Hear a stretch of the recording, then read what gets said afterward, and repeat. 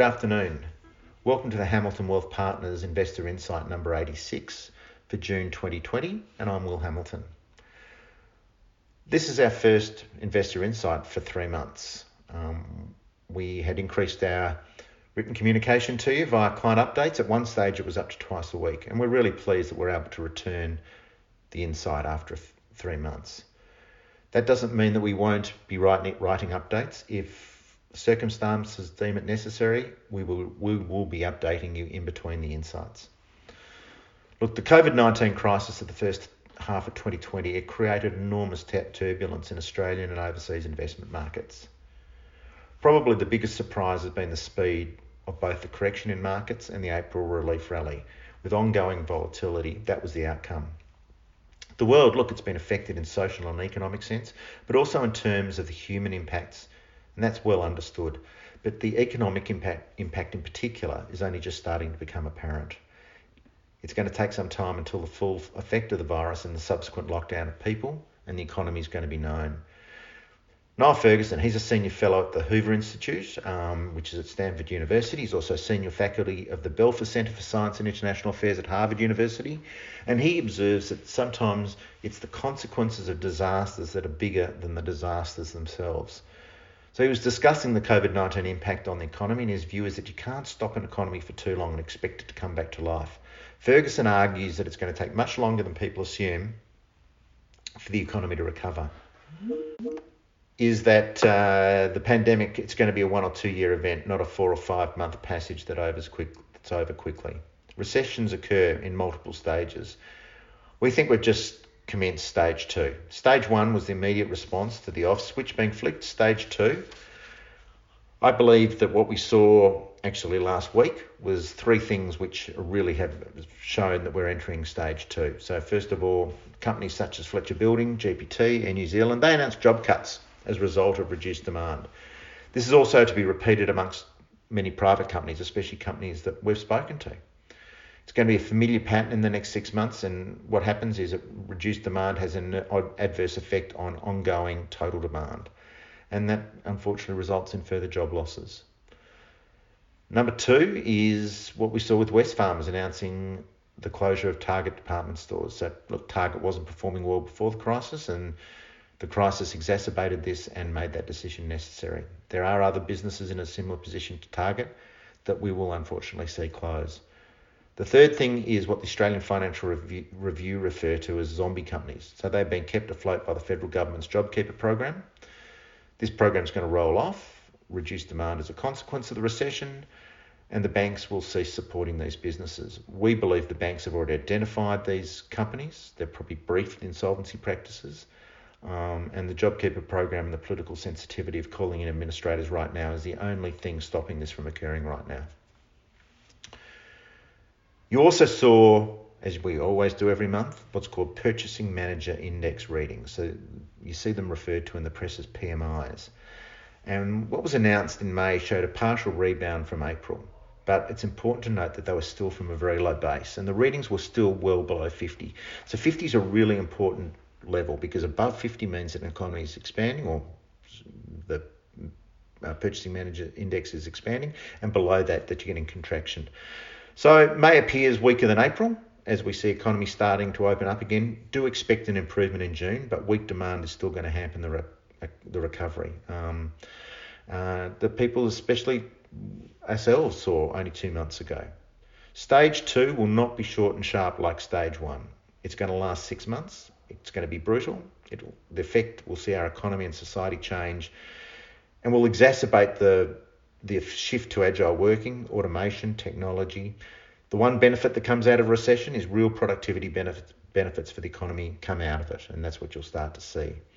There's also going to be additional stages that come out of this. They will not have the long-lasting effect of stage 2. They're really the signal the bottom or the turning of the economic conditions. However long this plays out and however deep the impacts, we need to look at the here and now and consider the investment implications. As they say, we are where we are. How do we position portfolios in this environment? At times like these, it makes sense to take a step back, look at where we are, accept that the landing point where we come out of this crisis will be lower than where we stepped off, Underlying assets and valuations and credit quality are important to consider, but asset allocation is the key. It's the key, and investors should focus on this if they're considering taking on more risk. It's got to be in line with asset allocation parameters, balancing risk when markets are out of line with valuations. It's going to achieve the best results.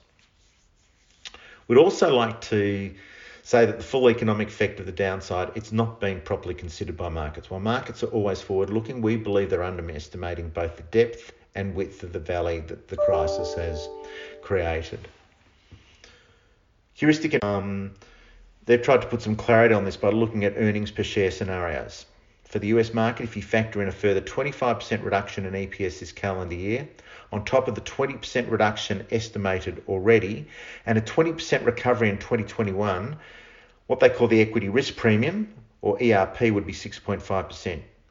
So to achieve a 7% ERP, the US S&P 500 would have to fall to 2,500 from about 3,000.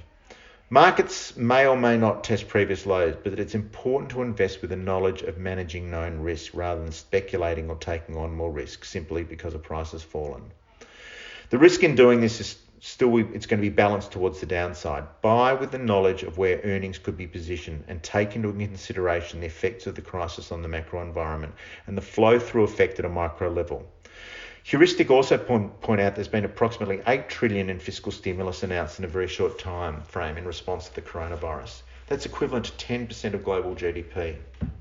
So 3.5% of GDP is above the line spending, which has been concentrated in the current 6-month period.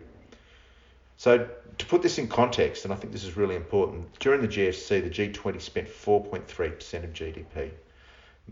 And that was over a far longer period of even up to 3 years. And a further 6% of GDP was provided by way of loans and guarantees. So central bank balance sheets, they're expanding. That's been well covered in the papers. And they're expanding at least as quickly by as much in the GFC. So heuristics suggests that fiscal and balance sheet measures must make up for most of the lack of interest rate cuts. And that's the big difference. So we've seen interest rate cuts of around 1%. As opposed to 5% during the GFC, because when interest rates are zero, it's how low can you go? I think that's the real reason. So with this action is going to come risk. 2 examples are the presence of what they call helicopter money, and you would have heard that, and deficit monetisation, and a central bank purchasing government bonds to finance the spending needs of a government. So capital economics argue we're already there with the deficit monetisation, and it's generally considered to have 2 defining characteristics that make it distinct from central bank purchasing of government bonds through asset purchase programs like what's been called QE. So 1, central banks fund the government directly rather than buying its debt in the secondary market. So this is via the central bank buying new bonds straight from the government directly or in auctions, which is the primary market. The second thing is government bond purchases are permanent as opposed to temporary. So this is not necessarily the case, as government bonds bought in the asset purchase programs are supposed to be sold back to the market at some point. So only time's going to tell if that occurs. We've also seen the unsustainable levels of government debt globally and the move towards what people call MMT, or modern monetary theory. So MMT, it challenges the fundamental way we think about money, an economy, and how an economy works. So at the basic level, fiscal policy is used to reduce idle capacity while spending is used to target full employment. So when the approach is about printing money, deficits become irrelevant. I know it's very difficult to comprehend all this. We would argue that the only way to erode this debt burden, which goes hand in hand with MMT, is to inflate this away. So as someone far wiser than us once said with respect to the talk of the emergence of inflation, be very careful of what you wish for. Capital economics is forecasting a 5.5% contraction globally in GDP this year. That's far bigger than the 0.5% foreseen during the GFC. They're also forecasting an 8% contraction in Australian GDP this year. At the same time, they see a bounce back in 2021 to 8% GDP globally and 7.8% in Australia. Build your strategy around asset allocation. Diversification will have cushioned the overall market effects of the crisis. And given the above, what we've talked about, ensure you maintain your strategy and hold your nerve. Above all, remembering investing is a patience game. If you've got any queries, please do not hesitate to contact either Ian Gillies, John Green, Kane Baranow or myself, Will Hamilton. Thank you for listening and have a great day. Bye-bye.